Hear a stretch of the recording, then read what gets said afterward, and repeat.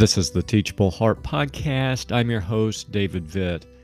And let me start today by saying this is not my favorite topic either. In fact, I wish it didn't exist at all, but it does, so we need to be reminded frequently. The series on church history I was teaching was finally coming to a close.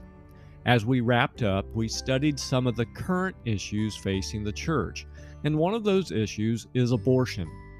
We began by looking at what God's Word says about life and children. And while there are a lot of scriptures that we could have chosen, these were the ones we looked at.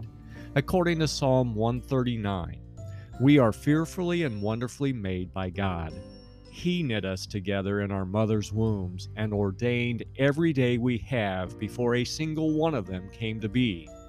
Psalm 127 reminds us that children are a blessing. They're a reward from the Lord. Jeremiah 19 verses 4 and 5 tell us that it never enters the mind of God that parents would kill their children.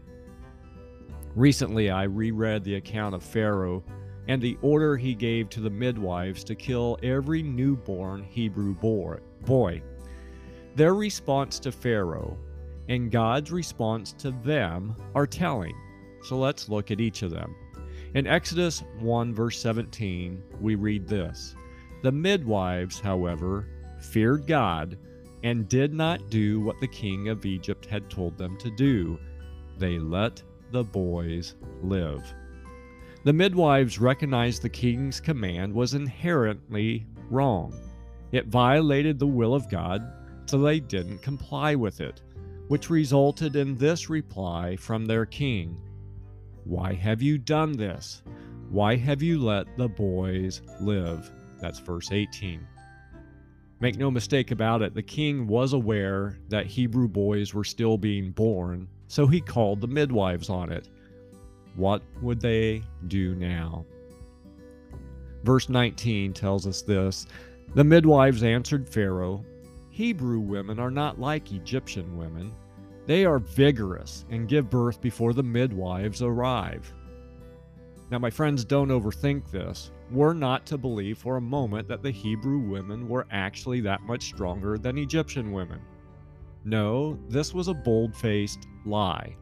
Remember, verse 17 clearly told us that the midwives let the boys live. What God did next should make us think.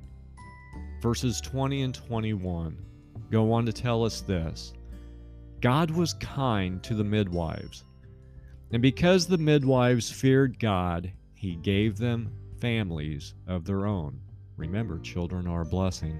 And we need to understand the magnitude of God's response. He hates lying. It's one of the Big Ten. Thou shalt not lie. Yet God chose to overlook the lies in favor of the lives. The Lord values all life. And let me end by asking, is your view of life more in line with His or the world's? Until next time, keep the heart teachable.